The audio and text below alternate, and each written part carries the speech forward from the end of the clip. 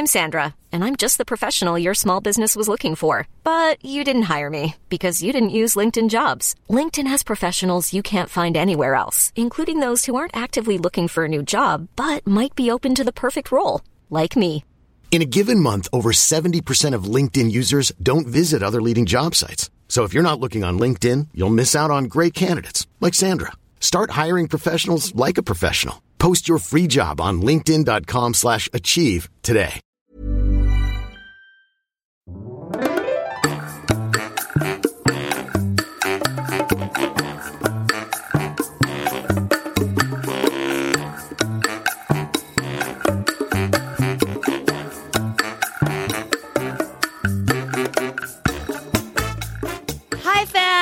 Welcome back to another week of Large Almond Latte, and what a week it's been, especially if you live in Victoria, because parole denied. I know we were hoping for the best but expecting the worst, so it's not a huge surprise, but it doesn't change the fact that it's still like the worst news we've had since finding out Marissa was leaving the OC. It's hard. It is not a walk in the park. Actually, it literally is a walk in the park, and that's all it is, but it's hard. I am at the point where I pretend my dog and my baby are both virus deniers because neither of them wear masks, so I at least have some action in my day. I also just got off the phone. I had a half-an-hour phone call with a cold-calling real estate agent of all people because, you know, sometimes you just need to speak to someone during your day who's not a virus denier. So this week at Large Almond Latte headquarters, aka Jess and I's respective bedrooms, we have made it our absolute mission to stay positive and keep you lolling. Because the whole reason I started this podcast in the first place was to give you a destination to switch off and escape the real world. Hence the, if you're not into thinking, this is 100% for you. So if you are looking for some low-involvement entertainment during these trying times, I strongly suggest you follow us on Instagram at Large Almond Latte Media. I promise it's a good time. Or if you're looking for some thumb-scrolling action, you can head to largealmondlatte.com. Did I mention that our Bachelor recaps have been voted number 1 in the entire country by us? Or if you just want to slide into our DMs for an event, we are always here because, yes, that was a hard plug. But genuinely, we feel your pain and we want to do anything we can to make it better. So we are here for you all the time. Literally, we are not allowed to go anywhere either for the next month.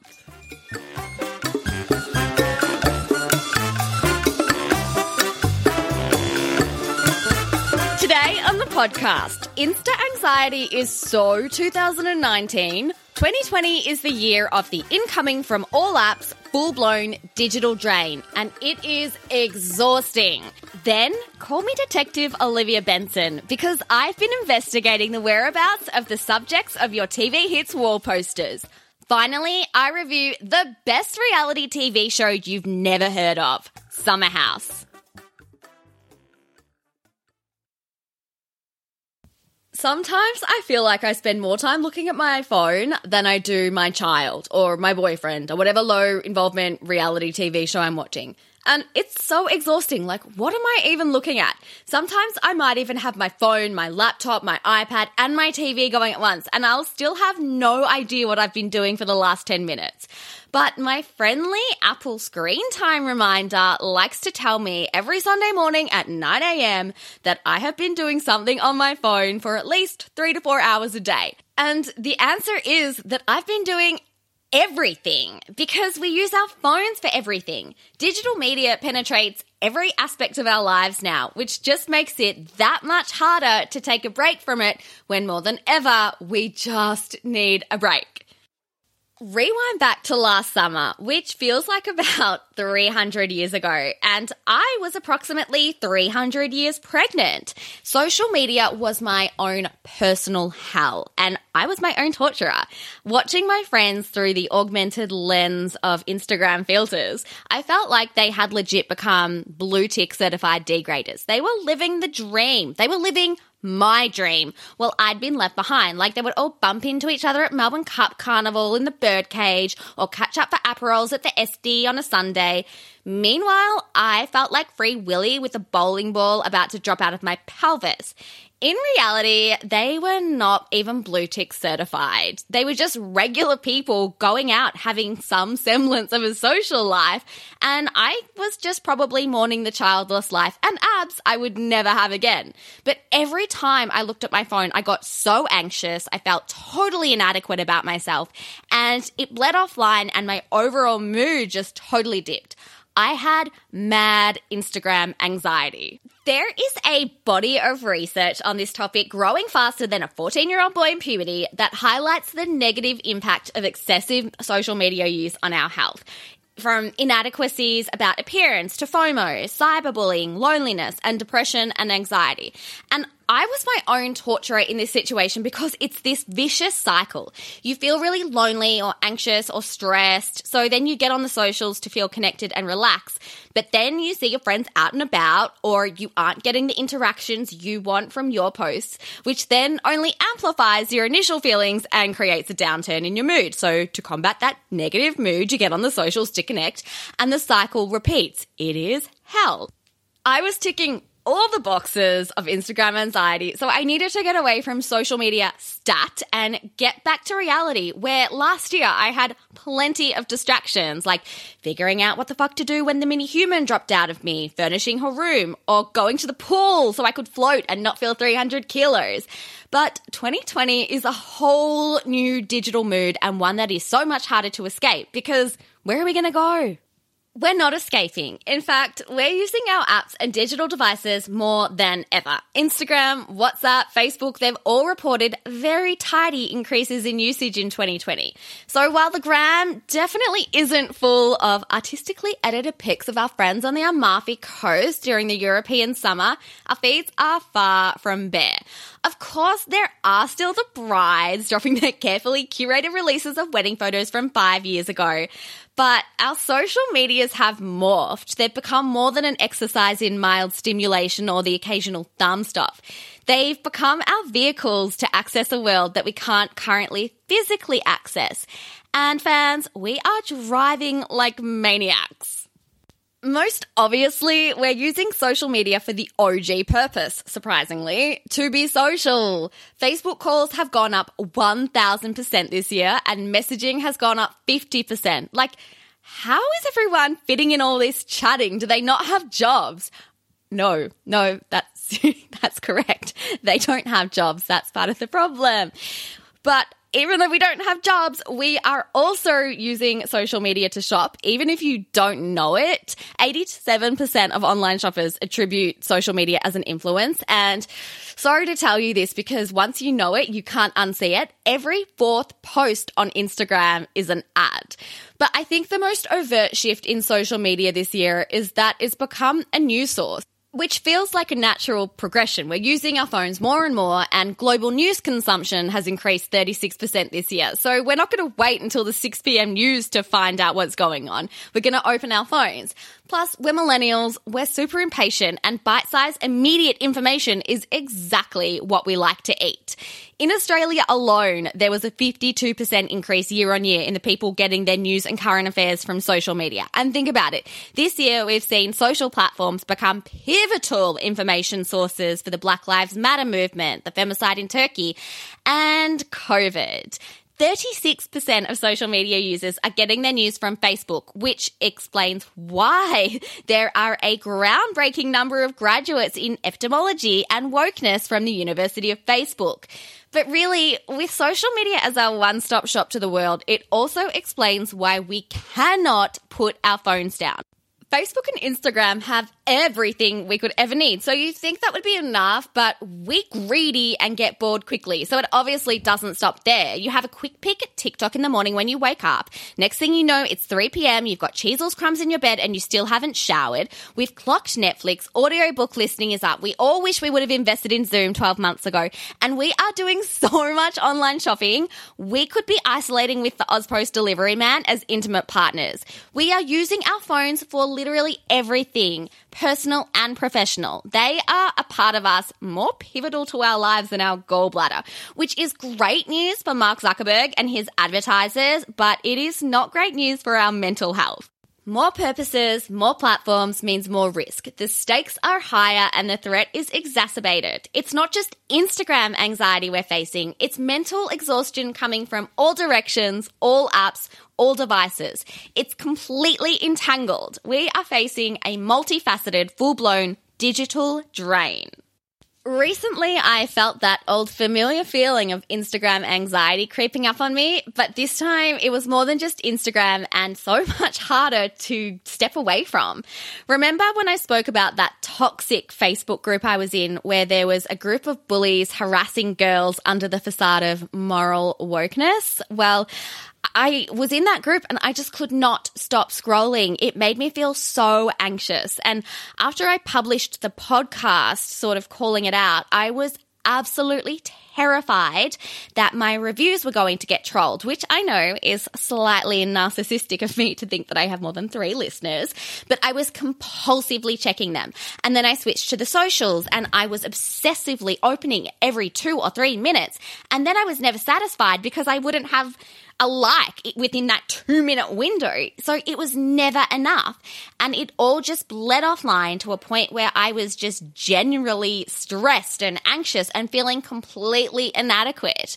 My mood was so negative and I just couldn't switch off and relax. I knew that I was in this cycle again, but this time my life was so enveloped in these digital mediums because it really is my access to the rest of the world and I have nowhere else to go. I am allowed outside for 1 hour a day. So there was no way I could just switch my phone off, leave it in a box and go and meditate for a week. So I had to be really cognizant of how the fuck I could improve my mental health through like a quasi detox, but not completely disconnect myself from the rest of the world when I really need to be connected.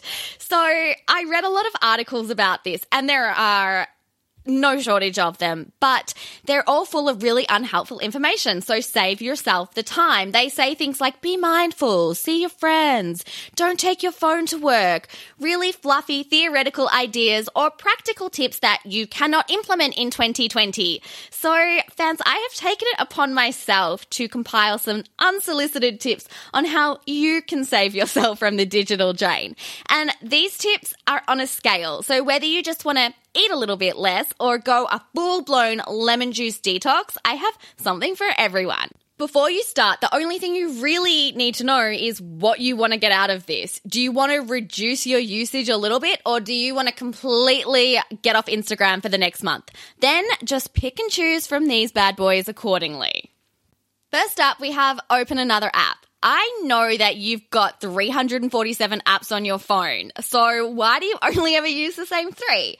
When you find your thumb hovering over that rainbow camera again, think about opening something else. Now, of course, you could download Duolingo and learn French, but this is all about the low involvement life, and you're probably on the socials in the first place for something easy, so I'm not going to suggest you do that. I recently downloaded this app called Day One, and it's basically a journal, but you type, so it's way quicker than getting out the old ink and quill. Plus, you can import all of your photos, your Instagram, all of your movements from that day into one app. Like, we've literally just established your whole life is on your phone. So this app just brings everything you want into one place. And every time I go to scroll Instagram for the umpteenth time, I just try and go there. And like, I am not Stephanie Meyer. I'm not writing the next Twilight. I use it to write like a line or two about what my baby did that day so I can show her one day. And I can confirm the 2 lines I write and the 5 minutes I use to journal each day are more fulfilling than scrolling the gram for 3 hours aimlessly. Or, depending on your mood, open a news app or a game. I promise I won't judge you if you're still playing Candy Crush. Much.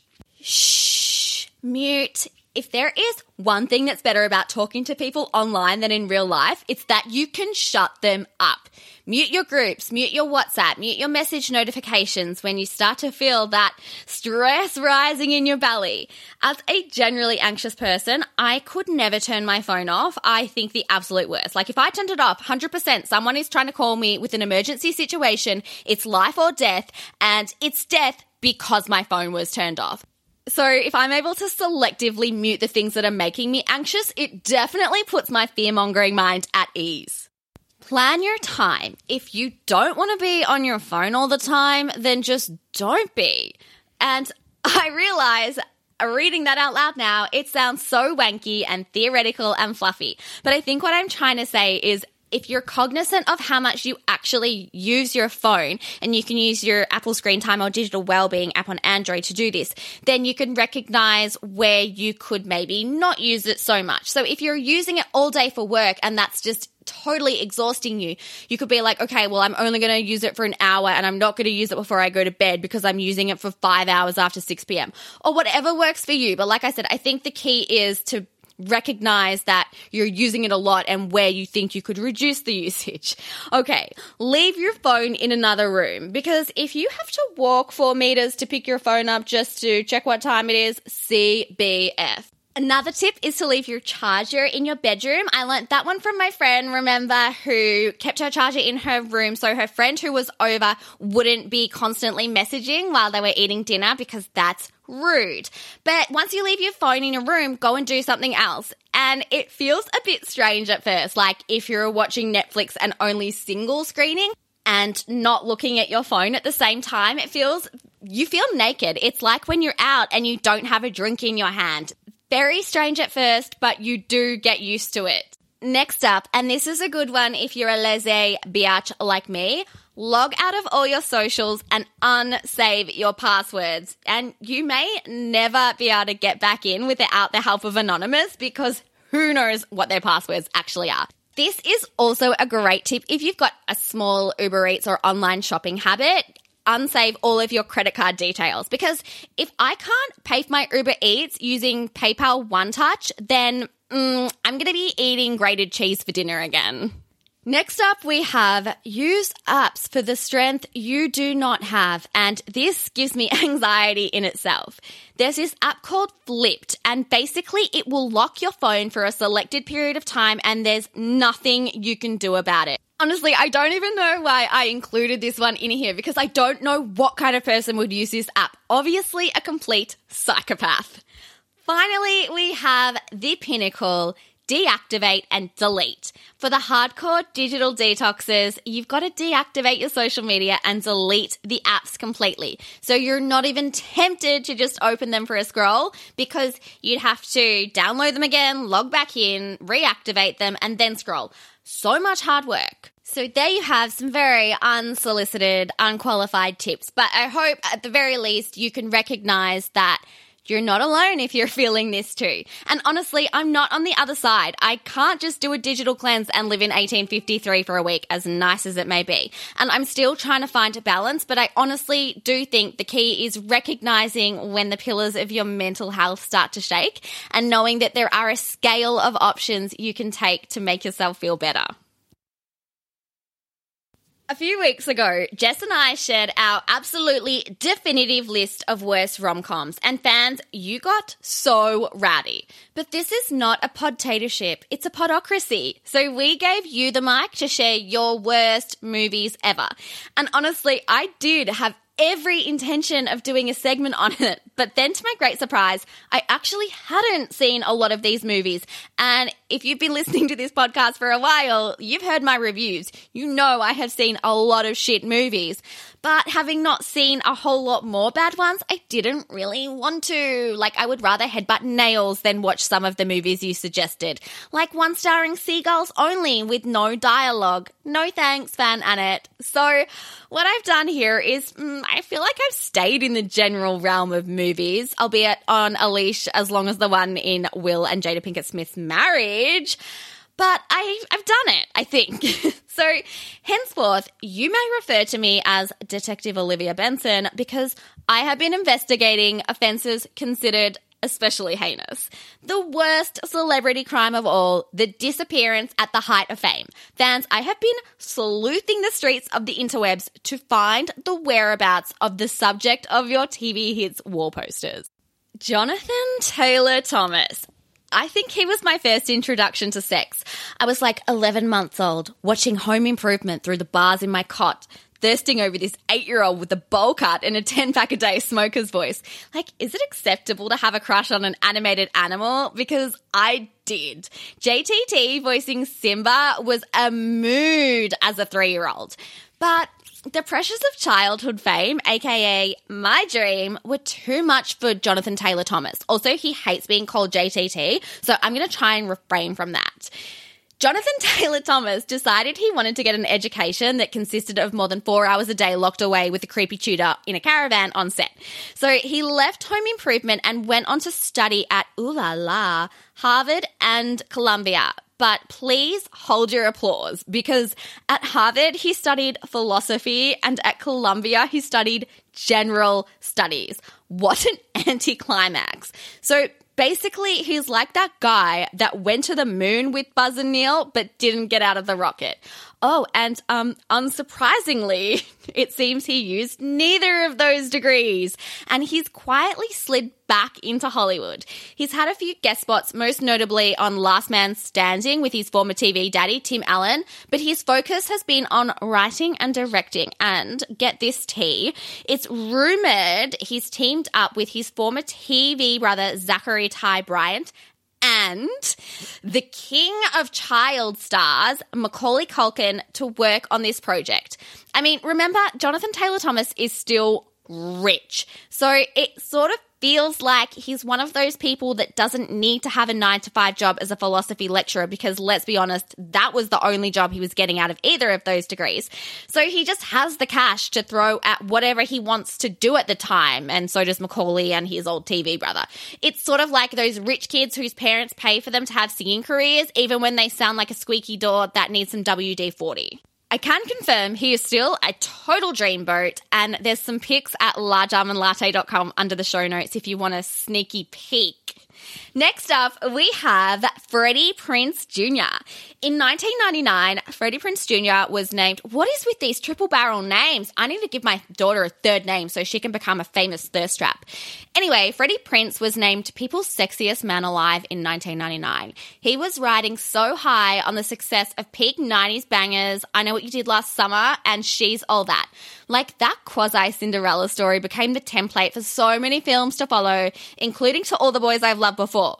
Freddie Prinze Jr. walked so Noah Centineo could run.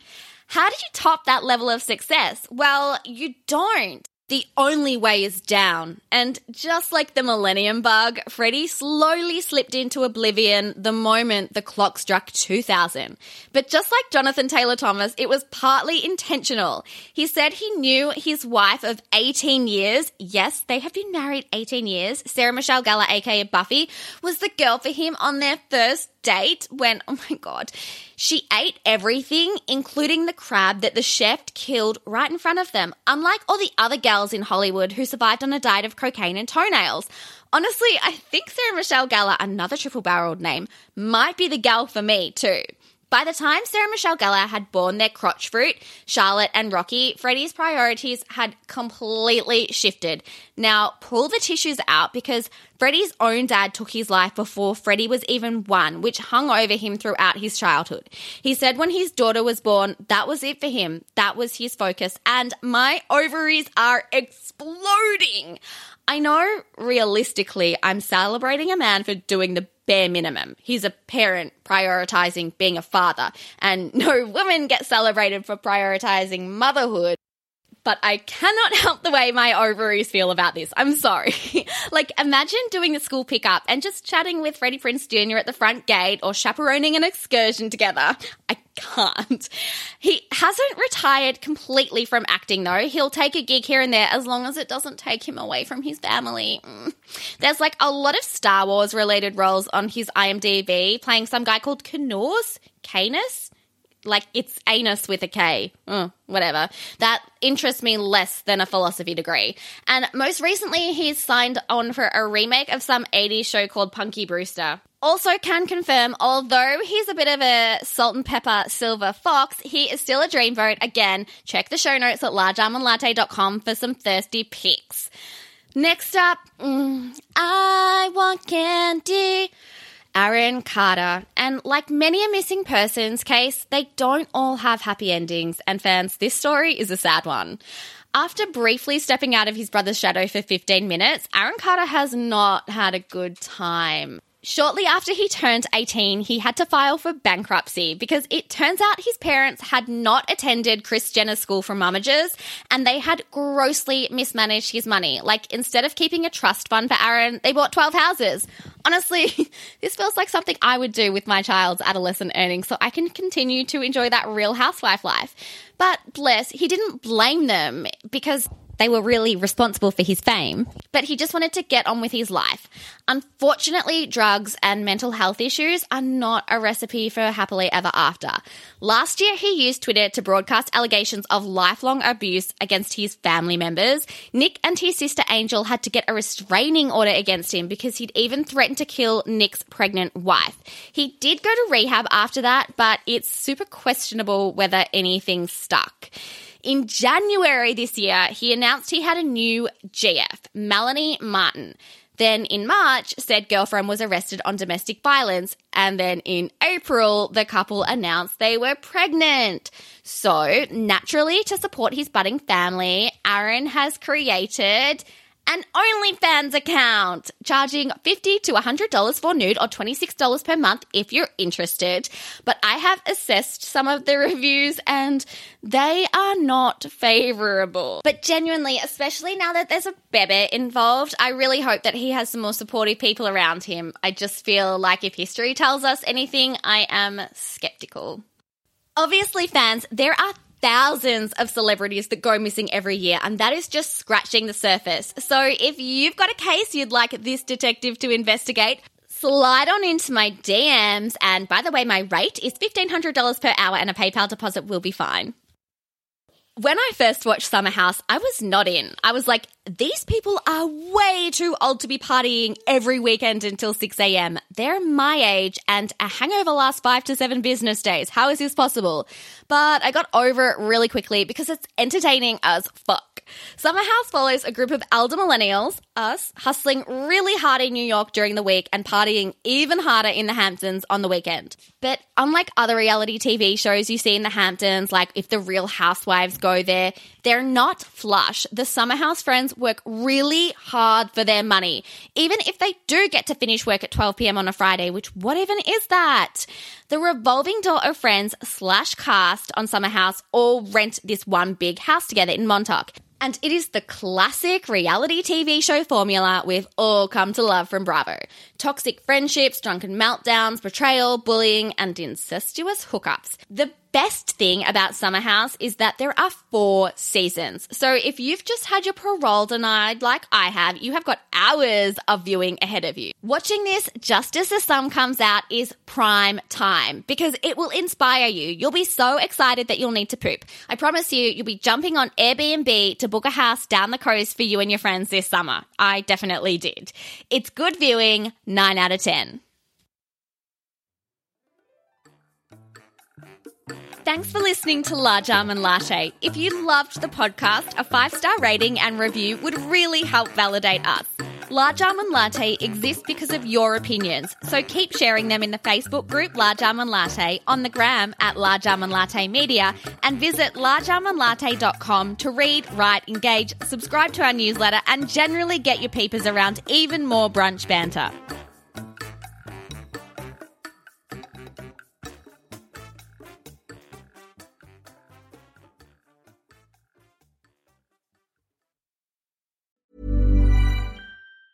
Ever catch yourself eating the same flavorless dinner 3 days in a row?